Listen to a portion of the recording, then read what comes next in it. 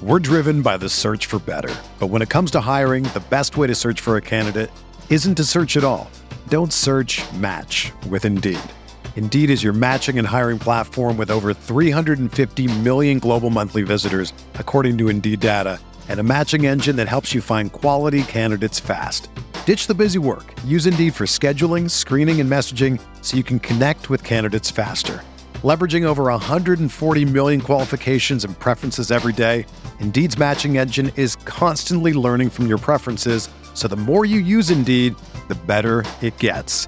Join more than 3.5 million businesses worldwide that use Indeed to hire great talent fast. And listeners of this show will get a $75 sponsored job credit to get your jobs more visibility at Indeed.com/Blue Wire.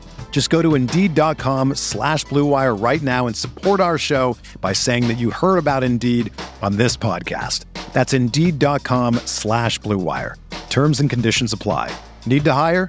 You need Indeed.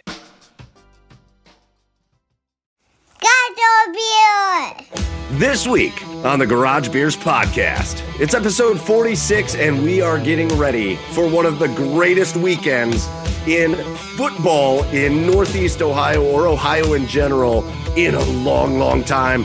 First of all, joining us, former quarterback of the Ohio State Buckeyes, Steve Bellisari, is going to break down the Buckeyes, their win over Clemson, the upcoming game against Alabama. We're going to talk about some of his time at Ohio State as well. And then we're going to get in to the Cleveland Browns taking on the Pittsburgh Steelers Sunday night. Plus, we got our Garage Beers of the week and so much more. So come on up the driveway, pull out your favorite lawn chair, crack open a cold one, and join us for Garage Beers.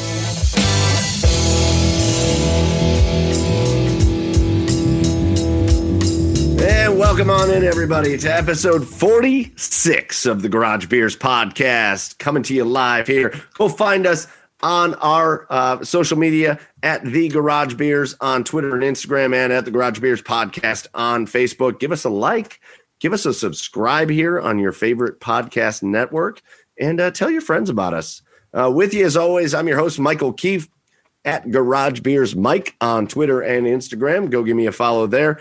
And with me, as always, are just the two best co-hosts that a guy could ever ask for. Over on the east side of Cleveland, we got Chad Meyer at Garage Beers. Chad, what's going on, Chad?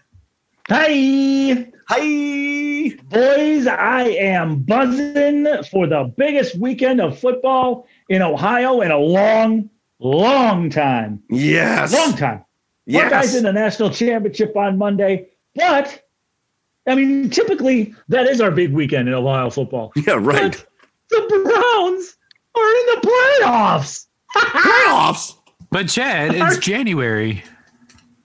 That's weird. We're playing meaningful football games in January. I thought we were supposed to talk about the Browns offseason now, Joseph, but we're not. Yeah, guys, who are the Browns taking with the number 2 overall pick? No. If by 2 you mean 23, then yes, we can talk about that. 31st. Weird. Wait, 31st. That means you have them losing the Super Bowl, Joe? Come on. If we're going to get there, we're winning that shit. The Seahawks. I don't know. I'm scared of the Seahawks. Oh, yeah. Shut up. I think that was my preseason prediction. You are so scared of random teams like the Eagles, the Seahawks. Oh God, trap game. He's like, trap game. Figure about no trap game in the Super Bowl. Yeah, but we're playing. Next season's pretty scary. You don't want to, put your best guys out there in that last game. We get to the AFC Championship. Joe's like, the Chiefs could be a trap game for the Super Bowl. So you've obviously heard his voice down there in Nashville, Tennessee at Garage Beers. Joe, it's Joey Whalen. What's going on, Joe? Underrated pizza. Not like brand, because I'm eating cheap tonight. I was going to say, like Nashville pizza brand, that would do a lot for us. No. It's just Domino's. But barbecue chicken pizzas are so good. I don't get why is that not more of like a popular. You're like, I think it's the best. It's like a hug. Pizza. It's like a hug. No, it's all right. Barbecue chicken pizza is good. Wait, hold on. Let's do this. No pineapple on it, right? No, there's no pineapple on this. Absolutely pineapple on pizza. Absolutely. Absolutely on pizza. Not this pizza. No. Yes, pineapple on pizza is an absolute yes. No. Your whole life is a goddamn travesty. No. Oh God, are you Have kidding you tried me? it? Are you kidding me? We're gonna have to reevaluate this whole dynamic of the show here. With pineapple on your pizza, get the hell out of here. Okay, the best chain pizza, in my opinion, is Jets Pizza out of Detroit. It is incredible. It's good. It is good. Bacon and pineapple. Best. What's a better chain than that? Wait a second. It's not Domino's.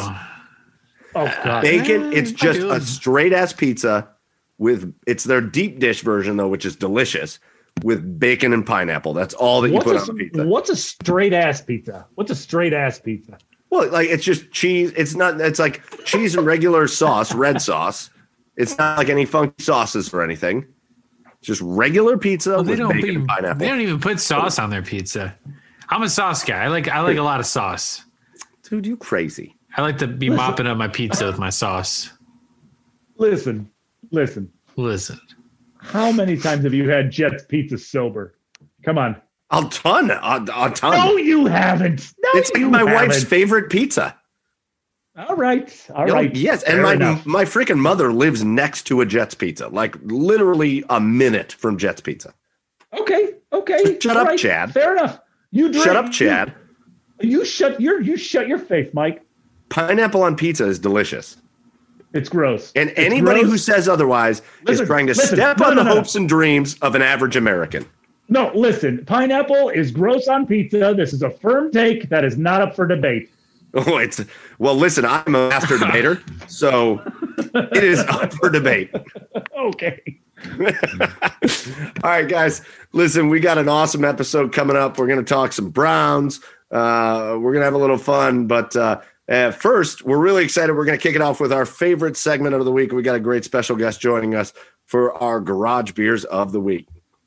All right, and now we are going to get into our favorite segment of the week. It's time for our Garage Beers of the Week. We are excited, as we always are, when one of our guests decide to join us, and that special guest was an Ohio State Buckeye quarterback from 98 to 2001. He was a sixth-round pick in the 2002 NFL Draft.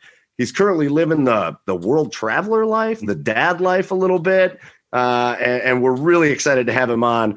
Steve Bellisari. Steve, thank you for joining us here on the Garage Beers podcast. Oh, thank you guys for having me. I'm really excited to be here and looking forward to it. Awesome. Well, so what we usually do when we have a guest on, we have manners here on the Garage Beers podcast. Good to know. So what we like to do is we like to let you lead us off. So what we do on our Garage Beers of the Week is we just basically introduce the beer we're drinking. We say a little bit about it, and then we pass it around. All right. So we'll let you go first.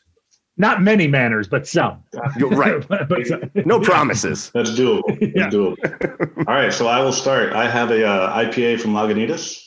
This is introduced by one of my buddies, and it's a classic beer. I enjoy it. So. Steve Bellisari going with the classic Lagunitas IPA. Yep. Love that. Love to see that. Cheers to you, Steve. Next, we're going to go down to Nashville. Joey, what's your Garage Beer of the Week? Is that because you think mine's going to be lackluster? Yeah, well, I mean, I already know what it is. Oh, okay. Well, I got a classic Tecate. I don't know. It's just like a good beer. It makes you feel like summertime. It's missing a tequila and some lime to go with it. But, it's all right. It's Wednesday. We're getting through the week. Listen. You can't do all these IPAs every week. We're going to have a heart attack. Oh, so. Believe me. I know. Yes, you got to take a light every once in a while. The Tecates remind me of when I lived in Texas and we walked across the border into Mexico when you could actually do that. And they would serve them with just a mountain of salt and lime on top. And the toilet in the bar didn't flush. It was not a working plumbing situation. It was a very strange place. One probably led to the other, I'm guessing. And the Tecate. Well, I mean, was it? All right, send it over. Shack bar across the border, like what? That's what it was. That's all it was. Send it over to the east side of Cleveland. Chad, what do you got over there? I'm going back to Fatheads Brewery this week, and this was basically whatever's left in my fridge because our Giant Eagle order is coming tomorrow. So this is the Hazy 8 Imperial IPA. Nice. Yeah, Imperial IPA. It It's a hazy 8 because it's 8%, and I haven't tasted it yet. So let's see. Let's see how it go. Yeah, gross, but it's good. You're so stupid. It's good. Steve, it's a running thing. Chad, we cannot get Chad to like IPAs. We just can't get him. But we cannot get him to like IPAs. He has terrible taste. So go figure.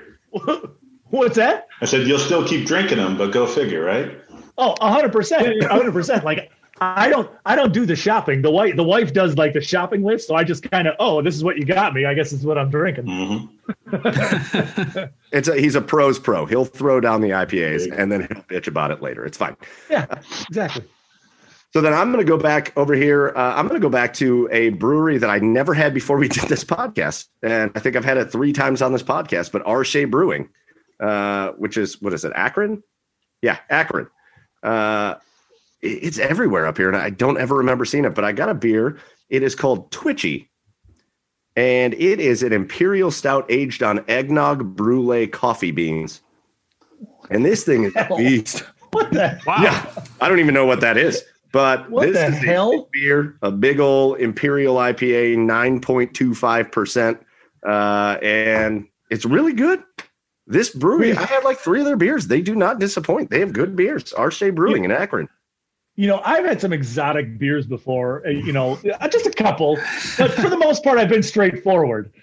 Joey over there has had some straightforward stuff as well. Mike is always, this is a 10.5% IPA made from hops you can only find in the mountains in Peru.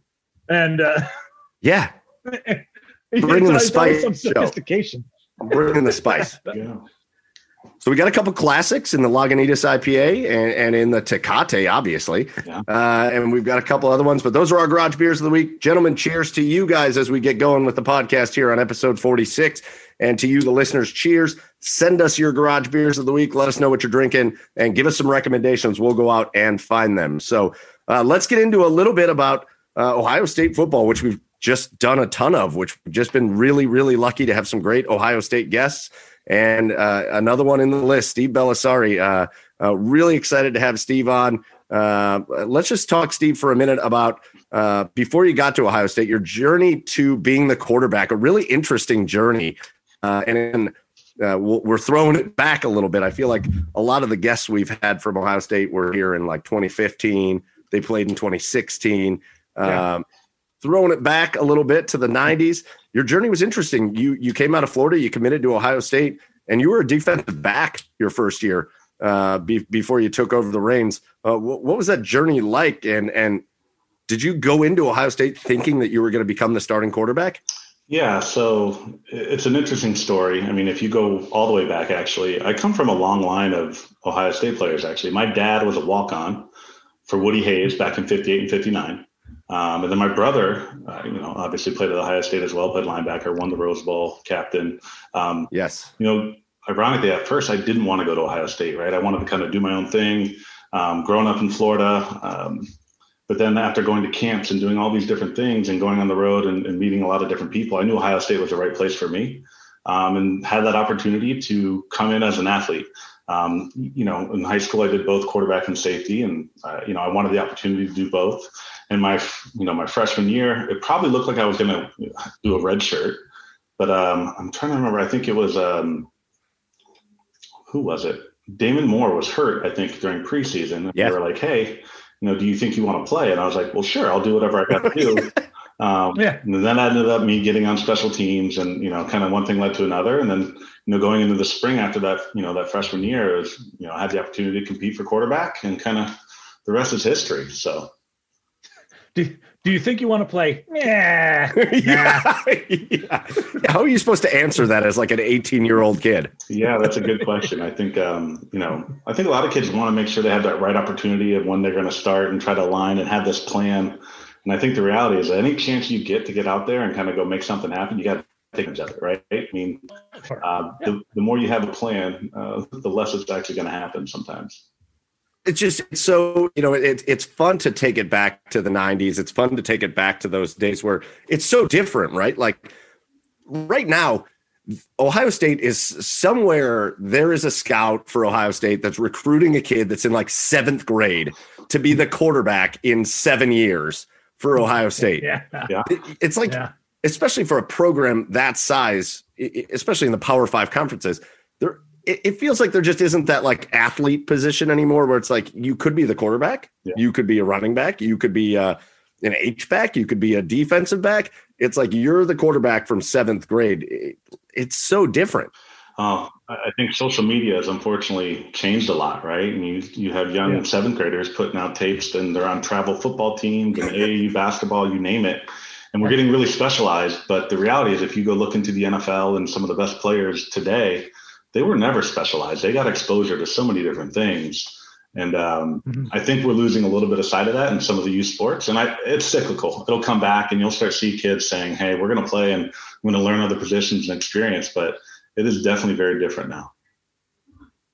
It's funny you say that because that's something I gripe about that a lot. Chad and I cover high school football up here for a radio station, and it's a very frustrating thing to watch because this didn't happen when I was in school. Sure. But there's a lot of schools where like the coaches expect these kids to just be specialized into football, or they expect them to be. There's a little small district, and their baseball is their program. And their baseball coach is like, no, you're not going to play football. You're going to play spring baseball and winter ball and spring ball and summer ball. And I'm looking at all these like best athletes I've ever seen, right? Mm-hmm. Like LeBron James. LeBron James was going to be a wide receiver at Ohio State, right? Or a tight end or whatever he was going to be. He played football. Mike Trout played a bunch of sports. I don't know where these coaches get this, that it's just, you have to just be a one sport athlete. It's a good question. It doesn't work. I can tell you that. If there's anyone listening that should, question whether they should play other sports, I'll tell you right now, play all you can get. The worst thing you want to be is the best player on your AAU travel team, because you're going to walk into a world like Ohio State and there's going to be 25 to 30 other guys just like you. And you better be ready to strap it up and play and compete, because it's different. Yeah. Yeah. Now, speaking of different, what do you think? Because, we talked about how that part of it has evolved, but, again, we're back in the 90s here. The game is so much different now. We talked, you came in as an athlete, like seems nowadays, everybody is specialized to one position, but everybody is an athlete nowadays. You'd line up in the I formation back in the day. Nobody really does that anymore. Like a power running game is run from the spread now. What are your thoughts on how the game has changed and evolved? Yeah, I think, if I'm going to be specific to offense, right? I mean, the game has evolved in finding ways and getting a mismatch to where you can get your best athlete against someone that can't cover them or compete. And it really kind of trickled down, ironically enough, if you look at what New England did. New England for years in the NFL created mismatches. Now, they didn't do it with small, speedy guys. They did it with guys like Gronkowski, but they were the best at creating mismatches. And then that's all started to trickle down. And, as you go further down where you don't have a premier athlete at every position, the more you can spread the field and create that mismatch, it changes the game, right? And so that's where you've seen in high school and college it really evolve, is how do you get to those mismatches where you can win? And if you have one special player, you can really exploit that. As you get into the NFL, that's why you don't see the same offenses. They don't really click because man for man at every position, they have a premier athlete. So it changes your scheme and what you want to do. But that's really what's changed the game, is just the philosophy of how do we get our best player the ball every single time. Yeah, it's crazy. And like you said, imagine seeing Ohio State line up in the I formation now. Would they even know what to do? Like, I could probably count on both hands in the last 5 years how many snaps under center they've actually taken. It's crazy. I would have loved to have been in one of these offenses to do some of being an athlete. Yeah. You can't change that, but it's fun to watch. I know that much. Yeah, but it is very fun to watch. It's awesome. But at the same time, is there any like disconnect? Is there anything that like needs to happen in college? Because then these guys get into the pros and you hear a lot about it. Like, oh, this guy only took 10 snaps under center his whole career in college. Is he going to be ready for this pro style offense? Like it seems like that disconnect. It seems like the pros are slower to come around. The NFL is slower to come around to that style. Yeah, yes and no. I think, you look at a guy like Kyler Murray, it's obviously translated. And you could argue, you look at Aaron Rodgers. I mean, I don't think he's taken a ton of snaps underneath center. Yeah, but he'll do it every once in a while. The reality is, I think the NFL is definitely changing, and they're protecting quarterbacks and allowing them to do that. But there is aspects of the game where you're still going to have to get down under center in the red zone and do some things a little bit differently that probably will come around from a college perspective. But you're still going to have these universities that'll never change that because they can just compete at a level that they normally couldn't. Yeah. So you talked a little bit, just to dive into it a little bit, you talked a little bit about having the Ohio State Buckeye legacy in the family. Mm-hmm. What ultimately was it, though? Because we love asking this question. We've asked every Buckeye we've had, what brought you to Columbus? What made you go to become a Buckeye? What ultimately was it? Was it your dad being like, don't come home for Christmas if you don't go to Ohio State? Or was it, what was it that made you say, you know what, Ohio State is the place for me? Yeah, there's a lot that goes into that. My dad actually wanted me to stay closer to Florida. He was like, it's easier for me to go to games and travel. And he was a big proponent of Florida State. Actually, Mark Rick at the time played high school football with my oldest brother. So we had a strong tie to Florida State. And then it really came down. I remember I took a notepad and I wrote pros and cons, and there was really Ohio State and Florida State at the time. And both are state schools. So from an education standpoint, I could get about the same, right? Sure. Both were in the top 25, top 10 at that time. Both were putting a lot of people in the NFL. Had family in Florida, had family in Ohio. It kind of was coming down to a coin flip. And it really boiled down to where did I feel really comfortable with the staff and the players, for my visit? And then where did I have the opportunity to play the most? And whether I was playing quarterback or safety, I had a chance to start for 3 years essentially at Ohio State, at least compete for it. And that was the deciding factor. If I look at, the roster at Florida State, they had 9 different quarterbacks. Chris Winkie was one of them. Dan Kendra. I mean, they had a long list of guys. And then, on the flip side, same spot on safety. Whereas coming, to Columbus, I had a chance to at least compete for that starting job earlier, and I wanted to play and get as many reps in as I could. So that's how I ended up at Ohio State. Can't believe we just had a Chris Winkie reference. Chris Winkie. Yeah. Chris Winkie was the quarterback at Florida State until he was 47 years old. He was. Yeah, he was Brandon Weeden before Brandon Weeden was. Yes. Very true. Yeah. Oh God, I still have Peter Warrick, great Florida State wide receiver. Mm-hmm. I still have his autograph on a placard. They brought him in and announced him like he was going to go to the Browns. And so he made an appearance at the auto show here with Chris Palmer, the coach of the Browns at the time. Mm-hmm. And before the draft even happened, he was here signing autographs. So I have a little thing that says, with a Browns helmet on it, that says number 80, Peter Warrick, with his signature on it. And that did not happen. No, it did not. Yeah. Could you send Peter that helmet and have him just put just kidding on it? Yeah. Whoops. Yeah. All right, so there's something I want to ask you about before we get into a little more Ohio State stuff. I'm going to send it up to that team up north for a minute. And I'm really excited about this because I brought this up a couple times, and I don't think there's anybody better to talk to about this than you. Okay. We've talked a lot about the Harbaugh situation in Michigan, and he just re-upped a contract, and he's had a lot of these decent years, but he just cannot get over the Ohio State hump. If he has a great year and wins 10 games, they are not beating Ohio State. Or if they have a year like they did this year, they fluke out and try to not play Ohio State. To me, and this is not meant to be an insult because I think he was an awesome coach and you played for him. You went to Ohio State. It's a lot like John Cooper, isn't it? Like John Cooper had a lot of those years where Ohio State would win 9 games and they'd be great. And they'd be pushing for maybe we can get to and then Michigan would come. And it was just like Cooper could not get over that Michigan hump. Harbaugh reminds me a lot of that, not personality wise, but just like that career arc. Yeah. I mean, you can definitely make that. I think the bigger difference, when we were good, we were really good. Michigan in the last couple of years, I hate to say it, they haven't been very good. They put together and strung along, but not only have they lost to us, they continue to lose to Michigan State. They're flipping back and forth with Penn State. I mean, the reality is they're not just losing to us. They're losing to a lot of the other Big Ten schools that are, always at the top. So I think it's a little bit different. And the fact that they keep re-upping his contract is surprising. in my opinion. Now, I get it. They got a lot of money invested, and that's fair.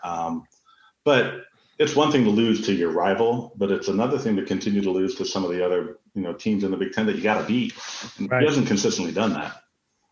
Right. What do you think it was? Wisconsin, another one. Mm-hmm. Yeah. What do you think it was? I try to look back, and it was always just so like, it was that crushing blow at the end of the year. What do you think it was about that? And maybe they feel it up in Michigan because they beat us like twice in like 25 years. What was it back in the day? Why was it so hard to get over that hump with Michigan? Yeah, I mean, I wish I could sit here and say it was a coach's thing, but the reality is that the players got to play, right? And it does become something where it in your head, and you go through it, and you do put this pressure on you. And I think we saw a little bit of this last week in the Northwestern, or 2 weeks ago in the Northwestern game. You start playing not to lose.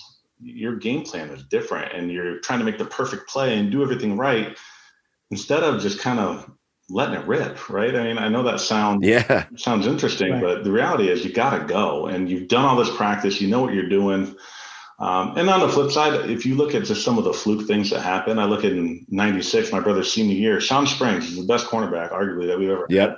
Slipped. Yeah. Slip off.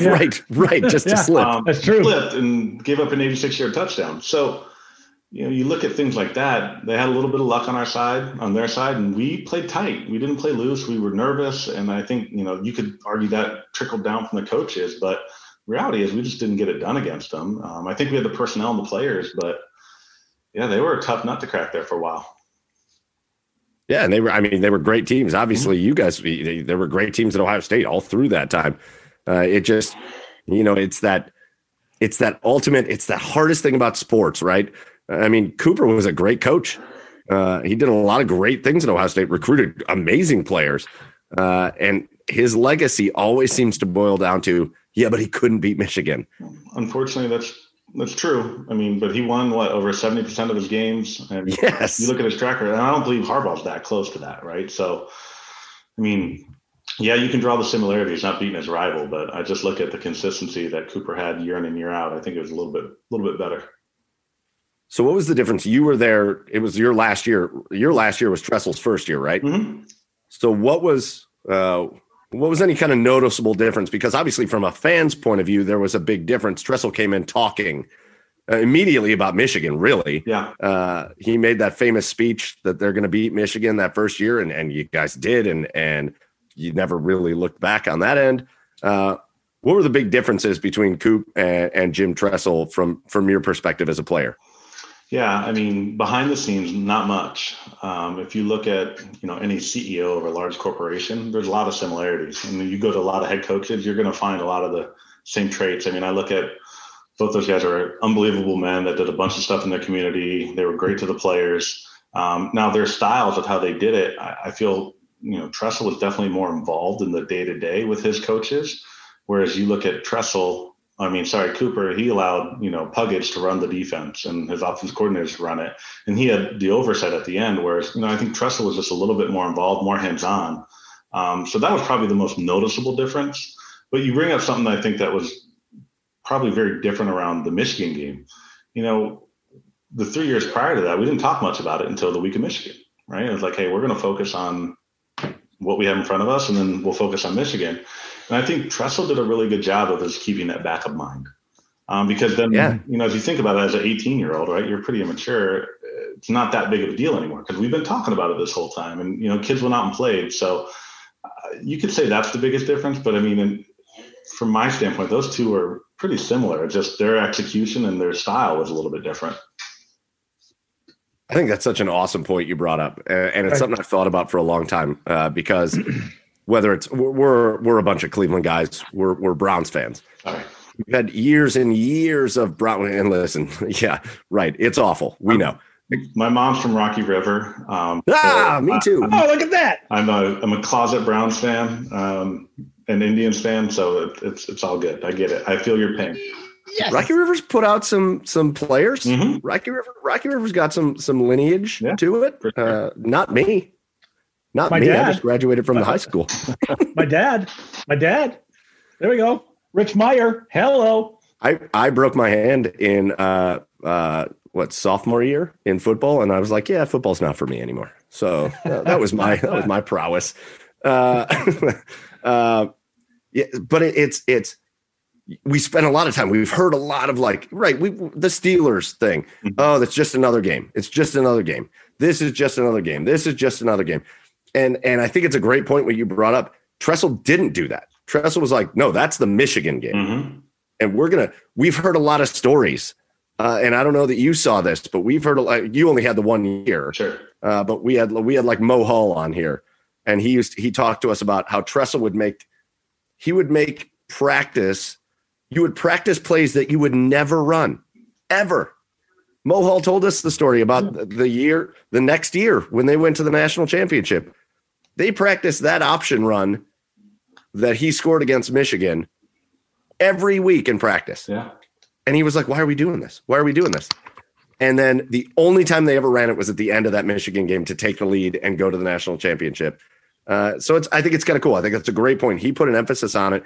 He didn't make it bigger than other games, but he put it back in mind. But if you look at our coaches since, it's never changed, right?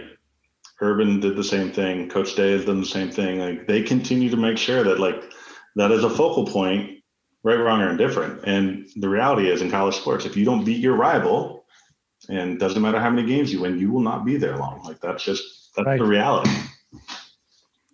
Unless you're Jim Harbaugh. Right. Yeah.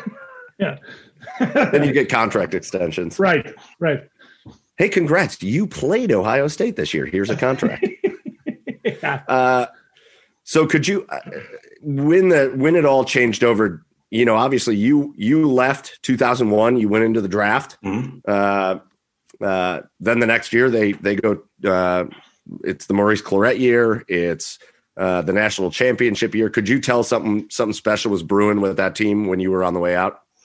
Yeah. I mean, if you look at the late 90s in general, I mean, you look at 1998, how good our football team was. Yes. And we had a punt hit a guy in the back, right? We lose to Michigan State. We go out and kill Texas A&M. I'd argue we beat anyone in the country that year. 99, 2000, candidly, we weren't great. We were middle of the pack. We were getting better, and I just think the pieces finally came together. They got rid of a quarterback and got Craig in there, and they got infinitely better and won the national championship. So, the pieces were always there. They really were.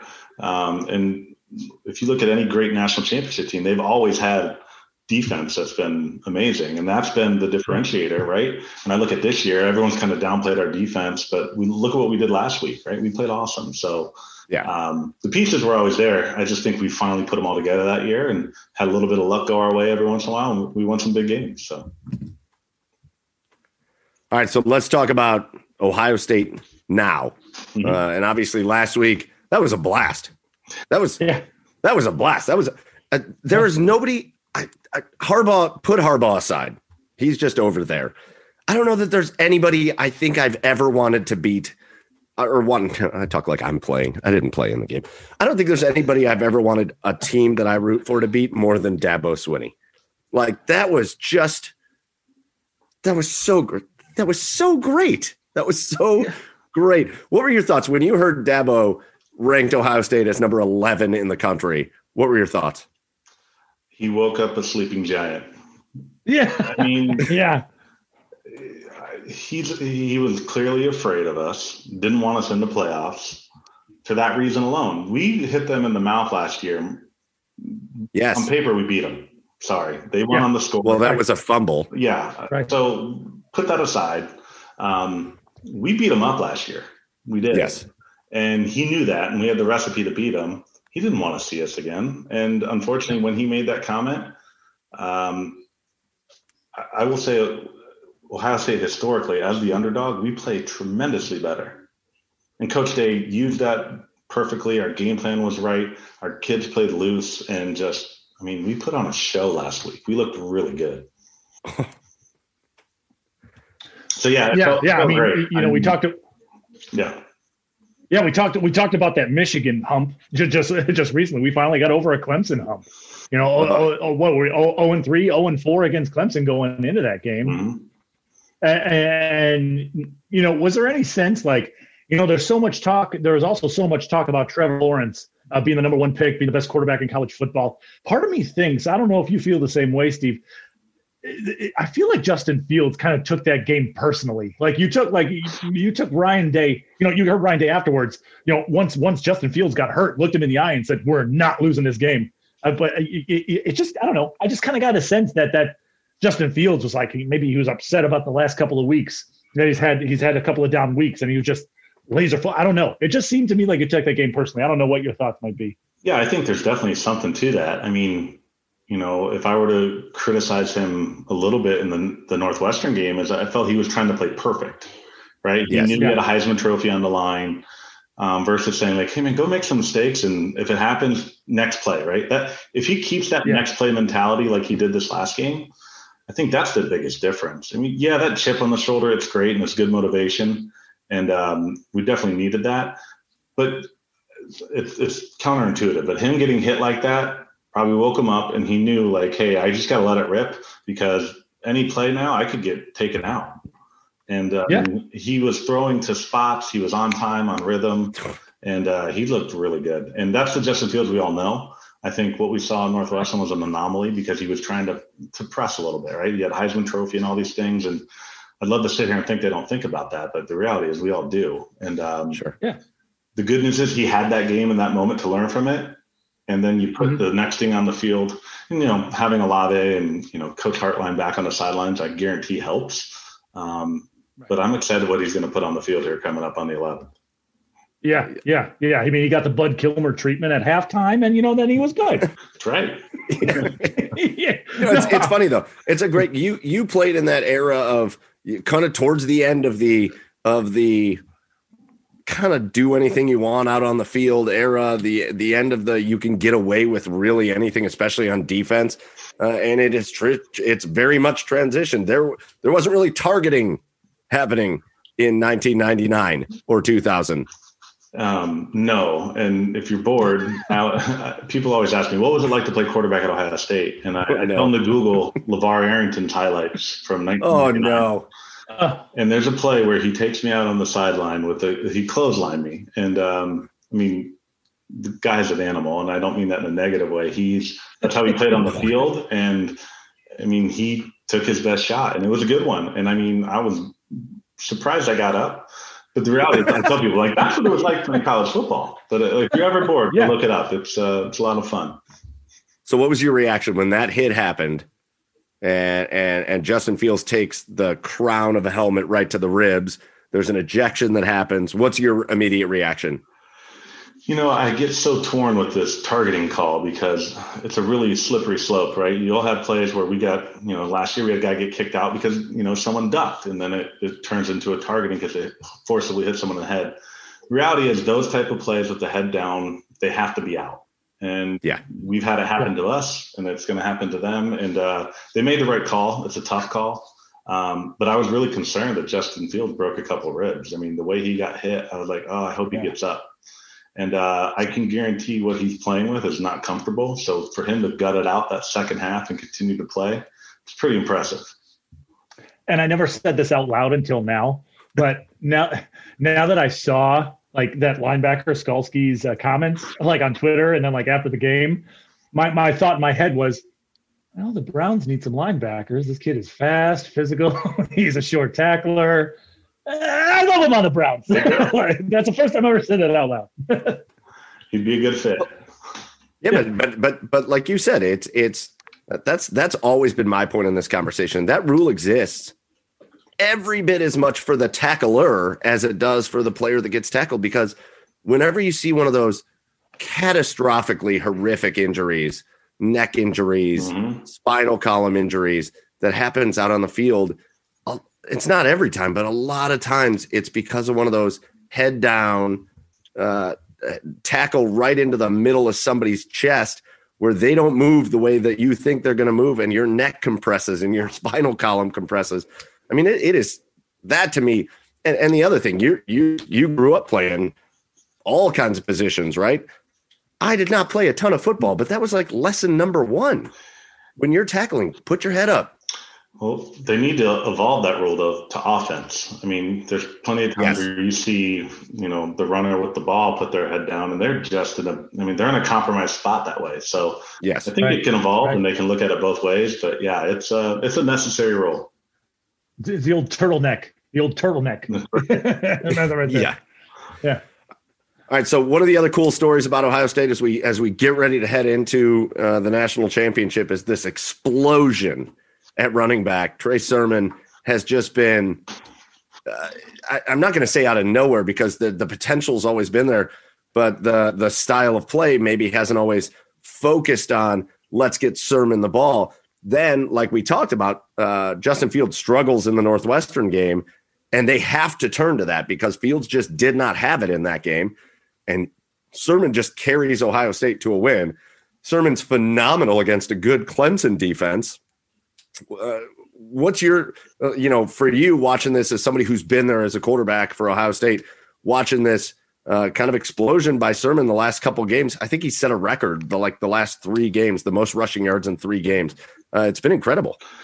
Yeah, he's stepped up big time. I mean, you go back to the last time we won a national championship, right? You had JT broke his ankle, and we had to have people step up. Sermon's that guy this year, right? We had Cordell step up and make big plays for us and help us win a national championship.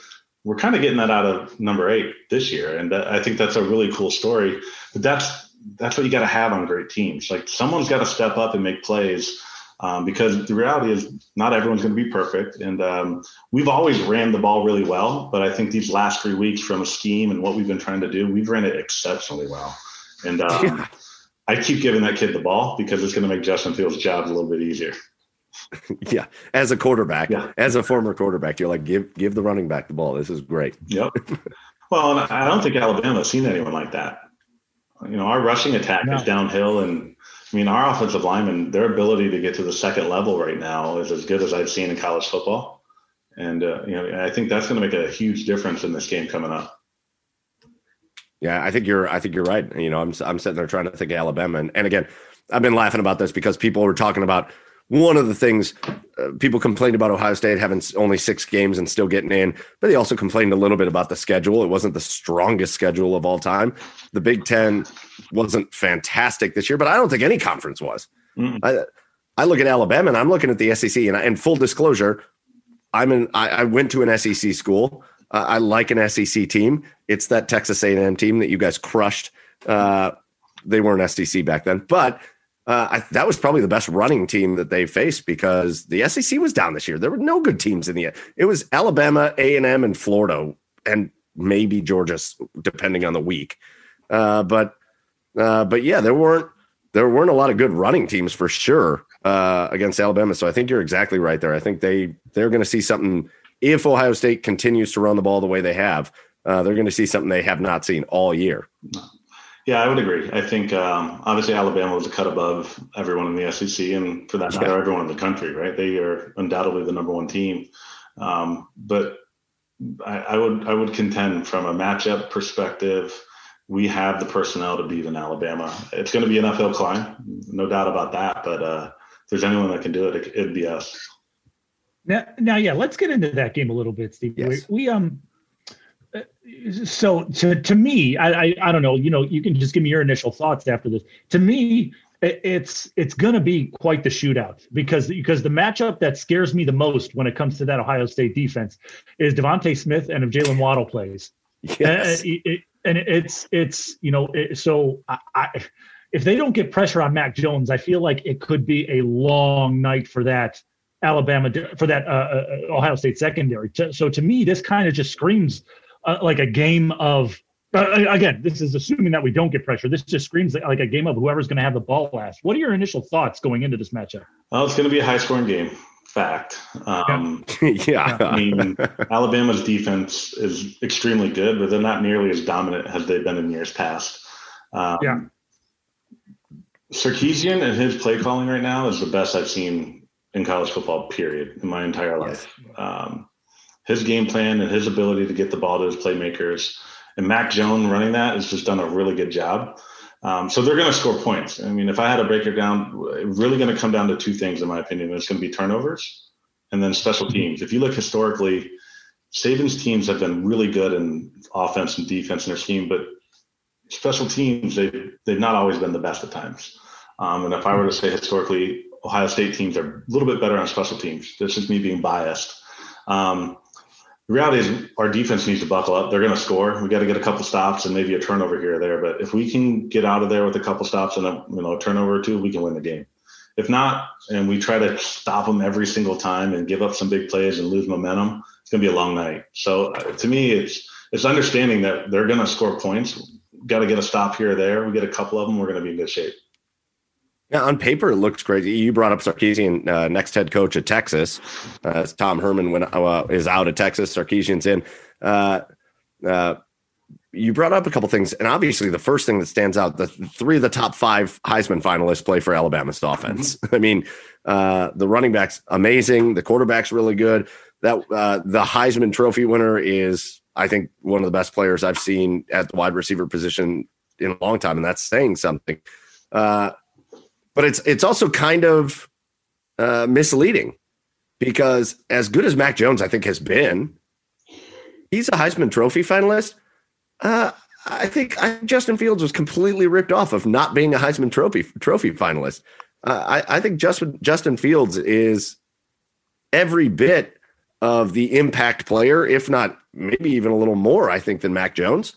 So I think Ohio State has a real, they really have the ability to compete. I think those wide receivers are awesome. Mm-hmm. Like you said, having Chris Olave back, you saw the difference. For sure. As a quarterback, that's a great question for you, actually, Steve. As a quarterback, do you have your security? Like, we talk about it as fans or reporters talk about it. We don't really know what we're talking about unless we've played.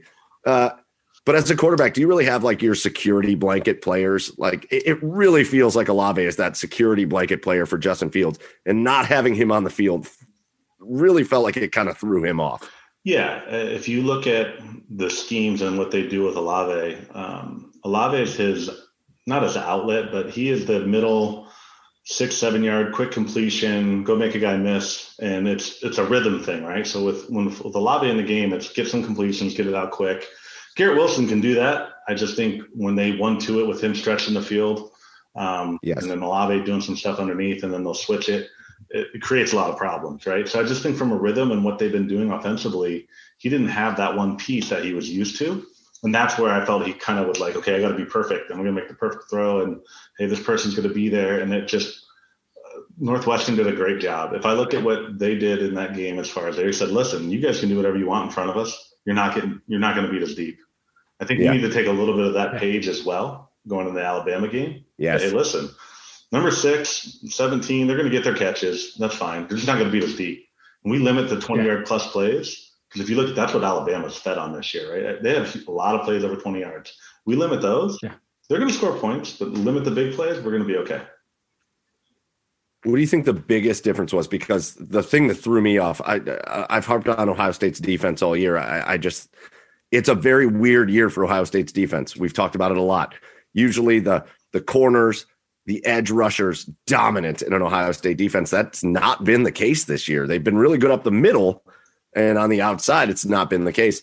But that defensive effort against Clemson, a team that had just absolutely ripped apart Notre Dame, another playoff team, the week before, what did you see as the big difference in Ohio State being able to really contain that Clemson offense? I think those first couple drives, they took their shots, right? And they got points, and then we finally got one stop, right? And that momentum off that one stop, it really started to kick. And that's a big thing with kids this age. So I think our play calling and our schemes was really good, and the kids executed. It really was just a matter of, hey, we stopped them a couple times, then we got a turnover. I mean, so it really that momentum grew. You saw at the beginning, they tried to exploit the edges, right? They said, oh, we're going to get to the outside. And they did. That's not a game plan that you could sustain, right? They got to win their one-on-one matchups. And we started to buckle down and started to lock the receivers down. And the reality is we were winning our matchups, which I think we can do in the Alabama game. But it's going to come down to, can we get a couple stops, limit some big plays, and then we'll be okay. All right. So give us your final opinion on the game. Ohio State, Alabama, how you really feeling coming into this game? And what do you think Ohio State's shot is to win another national championship? Well, I look at the momentum that they have coming off this last game. You got a quarterback that's hurt, which challenges everyone to kind of step up, right? I think if everything was perfect and they didn't have some of these struggles and some people beat up, I'd be a little bit more nervous. But I think there's something unique about having that thing you got to overcome and you can rally behind it. And there isn't a player on that team that's not going to be fired up and ready to play for Justin Fields. And that's a really powerful thing, especially in college football. Excuse me. Now on the flip side, I got to be really honest. Alabama's a good football team. Right? Yeah. They got a coach that is, I hated playing against them because I knew I was going to be sore for the next 3 weeks after that game because Nick Saban coaches his teams up to be really tough, right? On paper, I think Alabama's number one football team in the country and probably should win the national championship. But I just look at all the different factors that are happening right now. And I would be really hard pressed to vote against the Buckeyes, man. I really think we're going to pull this one off. Oh God, your lips to God's ears. Love it. Steve said we were going to win. Yes. Quick hitter before we let you go, Steve. You've been a world traveler now. Where's your favorite place to go? That's a good one. I had a chance to go to Australia for work, and that was a really cool place. Really enjoyed Australia. Yes. And my last question is, you're a dad. You got some little ones. Is there going to be another Belisari in an Ohio State jersey at some point? There could be. We'll see. I have 2 boys, and my brother actually has a boy. Both are pretty good athletes, so they enjoy football, and then my middle one enjoys football and basketball and all that fun stuff. We'll see. I can put it this way: my oldest is doing things that I never could have done at that age. So yes, all right. Well, that's awesome. Hey, man, we really appreciate you jumping on with us, talking a little Buckeyes. It was fun rehashing some of your times playing, and I sincerely hope it's going to be a really fun night whenever the game happens. I don't know if did they make an announcement on that yet? I should know that coming into this, but I know I don't think they have yet, but I know it could either happen this Monday or the next Monday, whenever that is.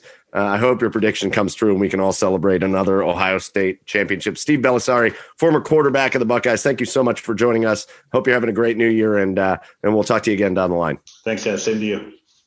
All right, and thank you once again to special guest Steve Belisari, former Ohio State quarterback. Gave us a lot. That was great. He answered a lot of great questions that I had from that Ohio State quarterback perspective. And what a great special guest. Our thanks to Steve. Cheers to Steve out there joining us for that IPA from Lagunitas as well. And now it's time for us to get on with the other exciting football game that's coming up this weekend. Hard to believe. It is January. We were just talking about this. It is January. And not only is Ohio State in the playoff and in the final, which we've come to expect them to be in the playoff, but the freaking Cleveland Browns are about to play a football game that means something. Wait, in January. What? Why are we not talking about this? Should be. I had this slated when we started the podcast. I had this episode 46 slated to be draft preview. What the hell is happening?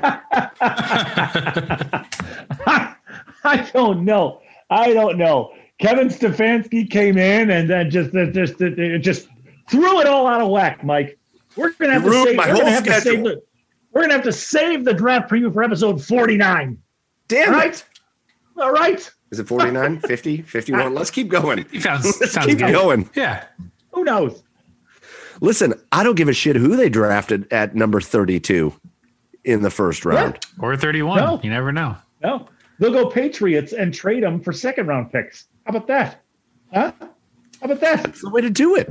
That's the way to do it, guys. This is great. The Browns did what they had to do. Chad and I celebrated it on Sunday after many drinks. But we actually did it and released the video, and it came out okay. The Cleveland Browns did what they had to do against the Pittsburgh Steelers, against Mason Rudolph, who played a really good game. The Browns did what they had to do. They got the win. They punched their ticket to the postseason. And there's a lot for us to talk about here. But before we talk about any of the other stuff, guys, the the Browns are in the playoffs. Like, Yeah. Joe, you were 9 the last time that happened. Was I? Yeah, you sure were. Sure was. Great time being 9, I guess. I don't know. A lot's happened since then. Like what? Wait, like what, Joe? Wait, like what? Well, I graduated elementary school. Get out of Congrats on town. that. Congrats Get on out of that. town. Yep. I'd like to see the transcripts. I learned to drive. Did you? Come on. Come on. I don't know. I mean, what's really coming of age from 9 until being a drive? You know, Nothing. That's where It's it really ends. nothing. That's where it stops. Just miscellaneous 9, childhood drive. memories, and then high school.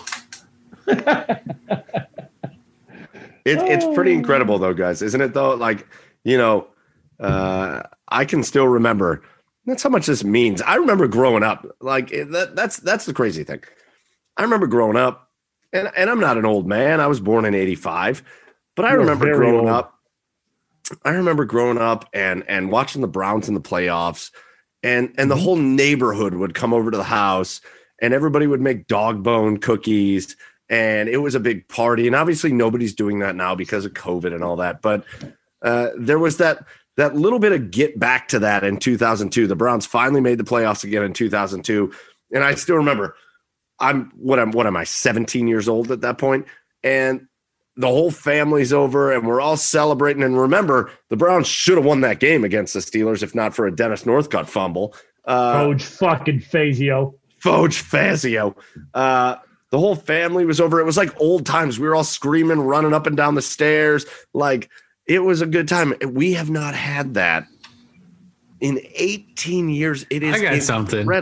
What do you got? If you could go back 18 years ago and tell your 2002 self, hey, Did you see this on TikTok?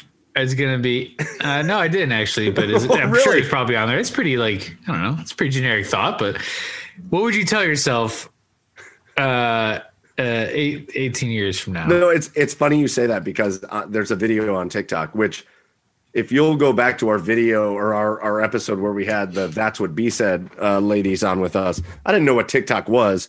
Now I'm in a freaking addiction situation. But there was a guy that made a video. Wait, what? Oh, I You're love addiction- TikTok. Oh, I'm addicted to TikTok. It's a wormhole that I cannot get out okay. of. Yeah. You're part of the problem because you also encourage that. Joe. I instigated that for Oh, sure. you sure did. Way to go, Joe. Way to go. There's a video that he made though, and it's like of himself 18 years earlier, like celebrating that the Browns made the playoffs, and then he comes in the room and he's like, "It's me from the future. Don't get too excited. You're not going to do this again for 20 years." Oh no! Oh no! Well, original content's dead. That's for damn sure. It's listen, it's sad in a way, and here's what I mean by that. Even for a guy like you, Joe, and you were old enough to remember when the Browns made the playoffs in 2002. I don't, because I didn't even follow football back then. Yeah, but it's sad in a way that there's this generation of kids and of younger people that grew up that just have no idea what it's like. That just have no idea. Like, Joe, you have lived through these Indians years that have been phenomenal. You've lived through a Cavs championship, and all of those things. I will never compare them. I hate the people that do. Like, oh, one team's better than the other, or we got to fight this. Well, no, we can love all of our teams. There's plenty of room in our hearts for all of our teams. But, like, there is nothing in the world like this city that we live in or your hometown, Joe, when the Browns are good. There's nothing in the world like it. There's nothing like it. And so it makes me sad. Part of me makes me sad that there's this whole generation of people that have no idea. It's been the factory of sadness for decades, and nobody has any idea, but it's also just so exciting. Like, just being able to experience the Browns in the playoffs again, it is so exciting, and I'm pumped. I'm so pumped. Yeah. You know, it started with the Cavs championship, in 2016, and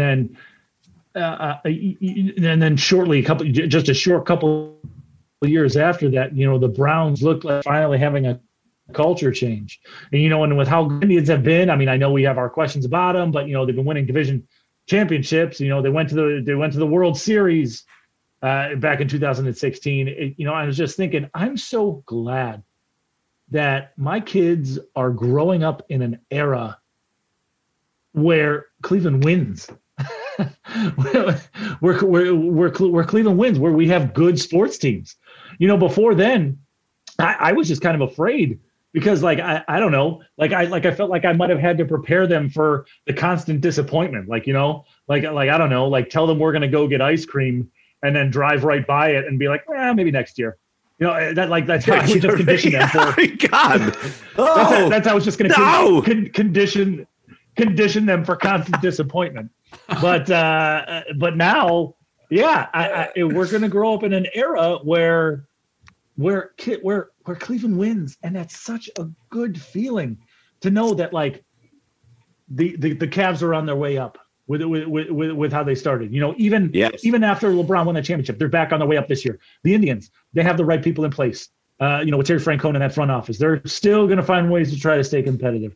The Browns finally looked like they've turned a corner and got it right with Stefanski and Barry, and it looks like we're going to be good for years to come. This is just such an exciting time for kids nowadays to grow up in a Cleveland sports era where we're actually pretty good, and it's going to be awesome. It's only going to get better from here.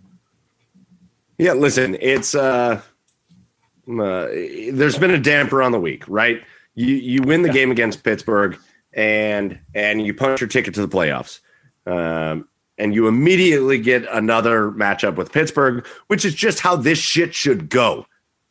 If we're going to make our first appearance in the playoffs in almost 2 decades, this shit needs to happen against Pittsburgh, and it's going to. But it's not going to come without its challenges.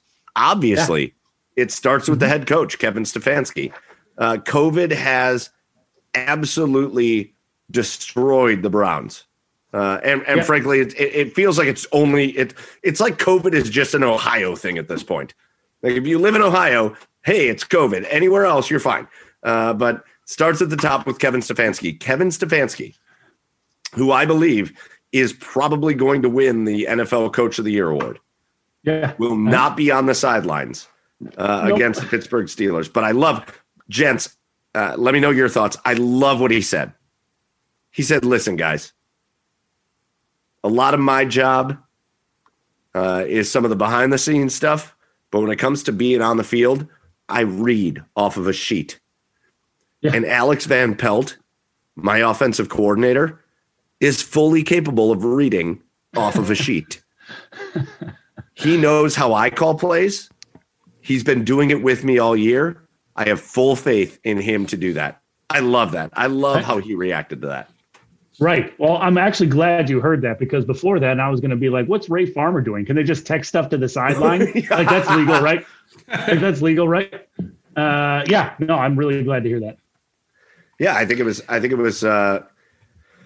it's going to be hard. You got Chad O'Shea out. You got Jeff Howard, Drew Petzing from the coaching staff. Bill Callahan will not be coaching in this game.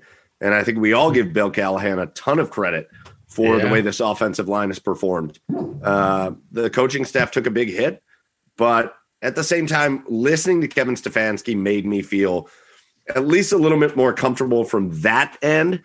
You got Mike Prefer is going to be the acting head coach, and Alex Van Pelt is still going to be out there calling plays, and he's been doing it with Stefanski. So I don't want to get too overconfident. I'd still rather have Stefanski out there, but God, he made me feel a lot better about things.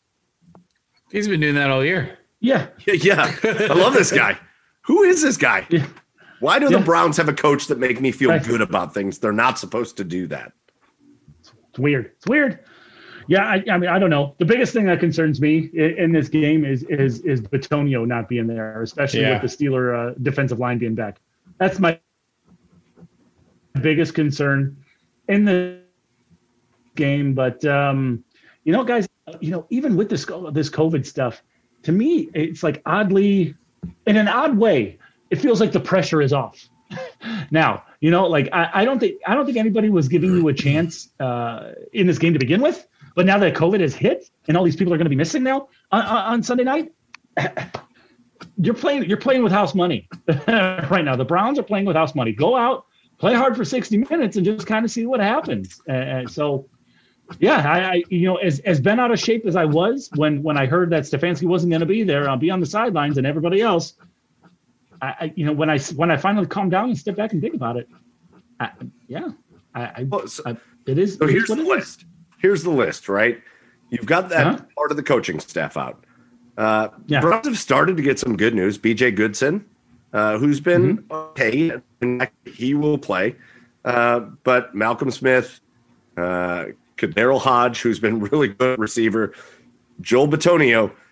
The Browns are going to have to figure out where the hell they're going to get some players on that offensive line because Joel Bitonio it will not be playing in this game as well. Kevin Johnson, Harrison Bryant, Anderson Dejo, all of them dealing with things. So, listen, the Browns, here's the thing. I think because the coach and the coaching staff got hit with it, it made it feel bigger than the other things that are going on. But I have to say, like, you still got Baker. You still got Nick Chubb. You still got Jarvis Landry. You still got Kareem Hunt. Listen, we'll talk about this too, but you still got a lot of you still got Myles Garrett and Larry Ogunjobi and Sheldon Richardson, and you got a lot of your playmakers that are gonna be out there. I think it's a little bit overstated how hard this is hitting the Browns. Yeah. So look, it kind of is what it is. Like, it's something that they've been dealing with all season. Every team's had to deal with it at some point. Unfortunate timing for some of our people to miss the first playoff game in 18 years, but I think that the guys that we have are going to put their heads down and grind. I think that, we do have some depth in some positions that are affected, and we still have our big playmakers out there. So I think it's going to be maybe a little more pass heavy than we're used to seeing with the Browns, just because our offensive line's kind of beat up. They're going to want to avoid any TJ Watt interactions with Baker Mayfield. Yeah.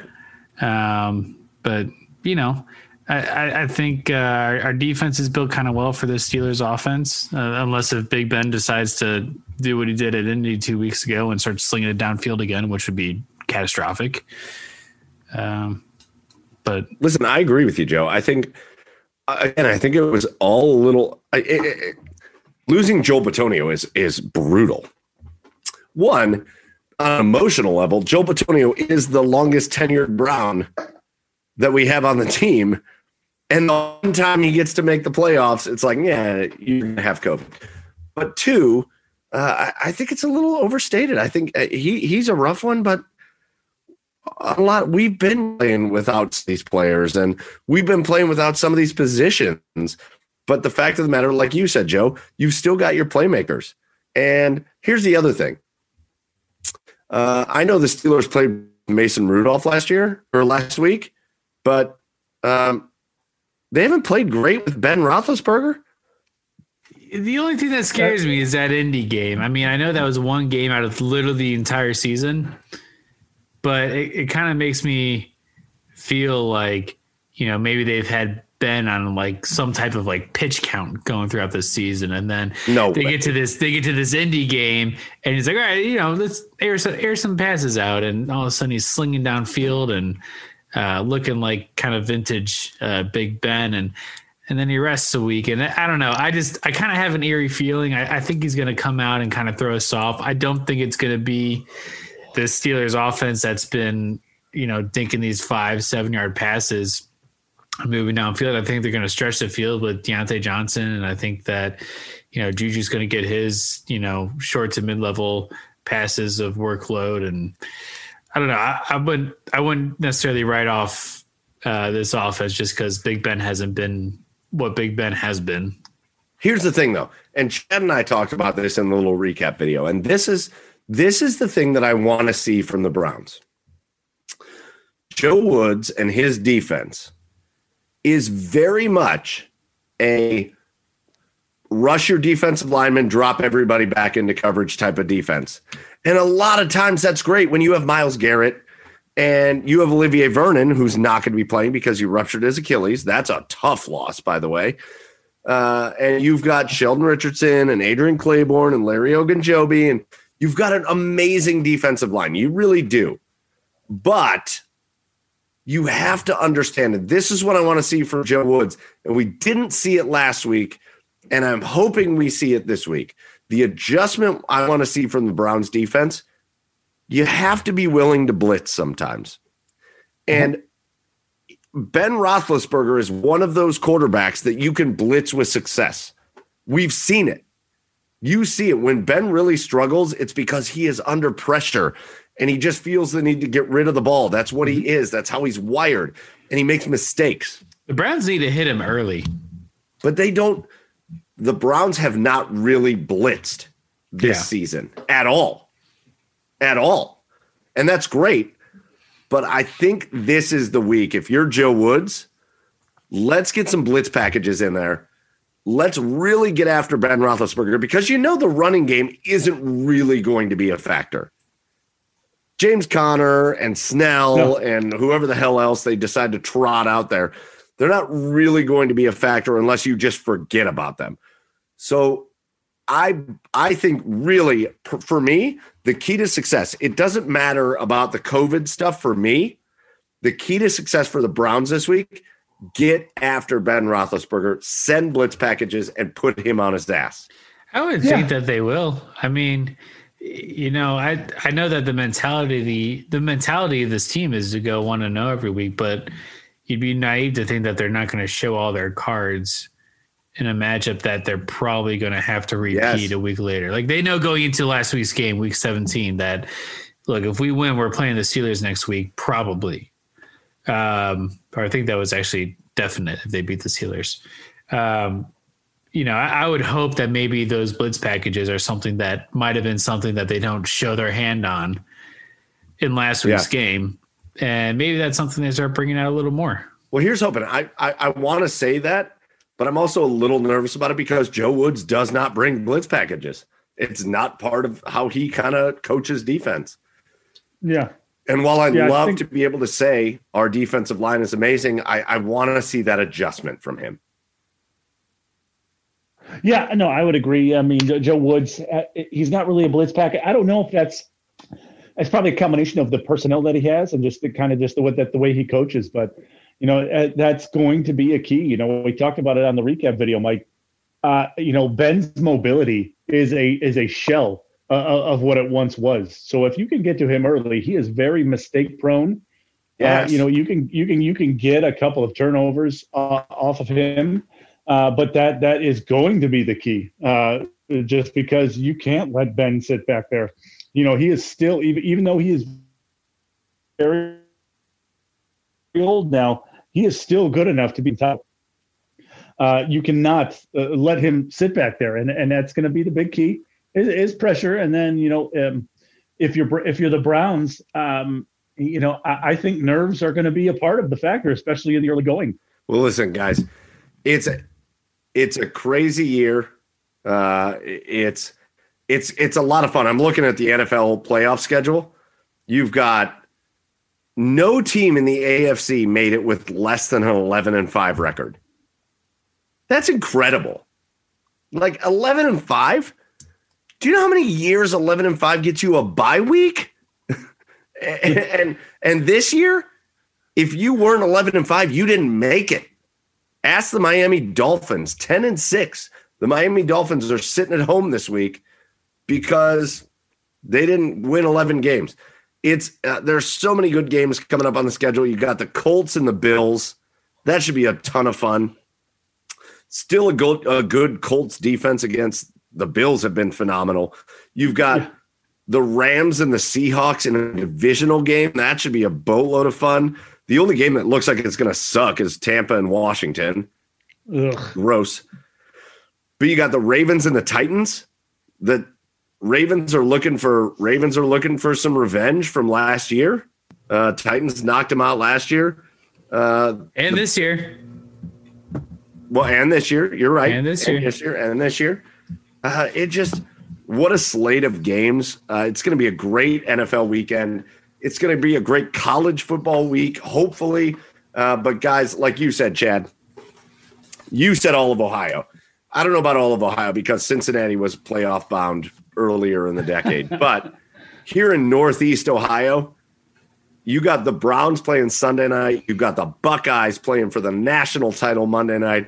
I don't know how this could get better. I don't know what more you could ask for than this in football in Northeast Ohio. Well, the Indians could sign a power hitting right fielder. Well, that's not going to fucking happen. Oh, okay. Sorry. Jesus Christ. I'm just waiting. Can't have it all. I know. I can't have it all. Can't have it all. Listen, not to bring bullshit into this, but we got idiots storming the Capitol building, and they are idiots. I'm tired of being polite about it. Idiots storming we've got COVID crushing the Browns. We've got COVID crushing the Buckeyes. I'm just sitting here waiting for the Indians trade of Francisco Lindor to come through. Oh, no, that's not going to happen for a while.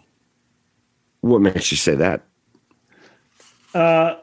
Basically, if he, from what I read, Ken Rosenthal was on what show? I can't remember, but he was on a show on Sirius. Roseanne. What? Roseanne Barr. Was he on Roseanne? I don't know. Yeah. No, I don't know. You said he was on a show. Remember. I'm just trying to guess. He was on a show on Sirius XM for a while, but he's quoted as saying the reason why the Lindor trade hasn't happened yet is because of the market value. First of all, the amount of premier shortstops that are going to be on the market this coming off season, and he might, depending on what happens in arbitration, if it gets too high, he could be traded. If he gets too low, I think I don't want to. I'm probably misspeaking, but go look it up.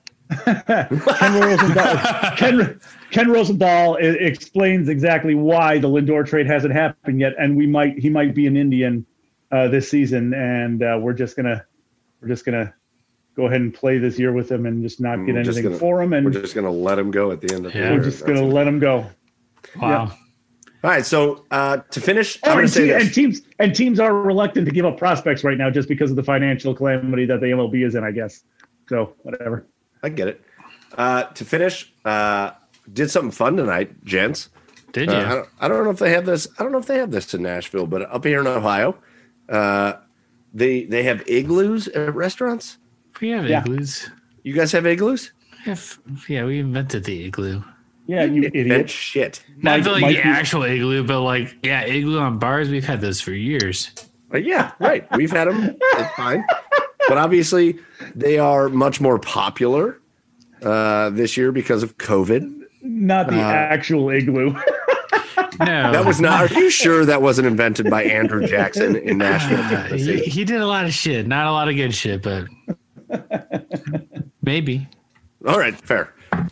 Took the wife to an igloo tonight down in Merwin's Wharf in downtown. It was a good time. It was nice. We haven't done that before. I don't know. Have you guys done that? Chad, have you done that up here? Have you hit the igloo? No igloo. I've seen igloos. The only place I've seen igloos out here on the west side east side, excuse me. Oof. On the east side is at the Hooley House. And that's why I asked you in the text when you sent us the picture of it. I was like, "Are you at the Hooley House in Menor?" Hell no.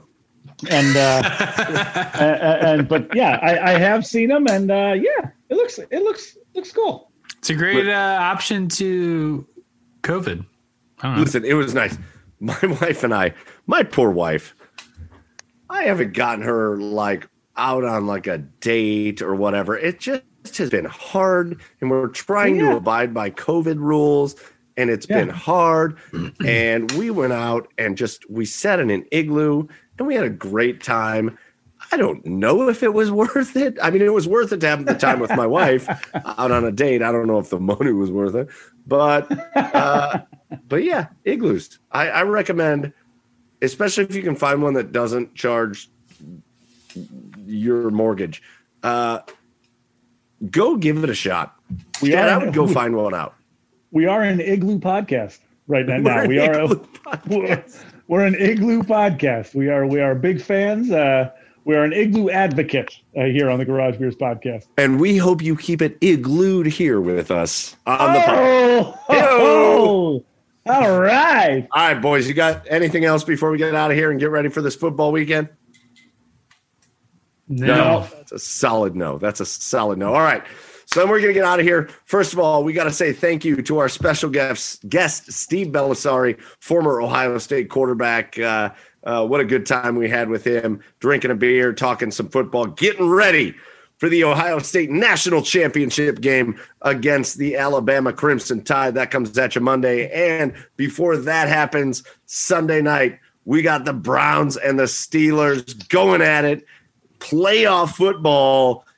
Get ready, boys. Whatever happens, this is going to be a freaking party in this house. We're going to have some dog bone cookies. We're going to drink lots of beer, and it's going to be a good time. So for Joey Whalen down in Nashville, Tennessee at Garage Beers, Joe. For Chad Meyer over there on the east side of Cleveland at Garage Beers, Chad. I am Michael Keefe. You can find me at Garage Beers Mike, and you can find the show at The Garage Beers on Twitter and Instagram, and at the Garage Beers Podcast on Facebook.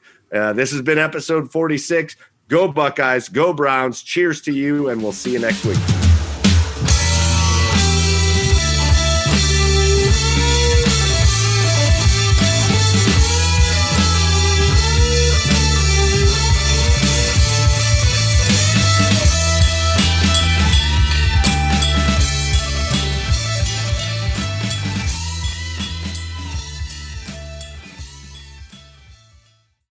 It's happening daily. We're being conned by the institutions we used to trust. The mainstream media is distracting us with meaningless headlines instead of focusing on the harsh realities facing American families. Time is short before something big happens, and that's why so many folks are preparing. They're becoming self-reliant by investing in emergency food storage from My Patriot Supply. Go to MyPatriotSupply.com and secure 4-week emergency food kits for each member of your family. Each kit contains tasty breakfasts, lunches, and dinners, averaging over 2,000 calories per day. Save $50 on each 4-week food kit you purchase. Plus, get free shipping on Ready Hour 4-week emergency food kits. You're not ready if it's not Ready Hour Foods. At My Patriot Supply, you can also get solar power generators, water filtration units, heirloom seeds, and survival gear.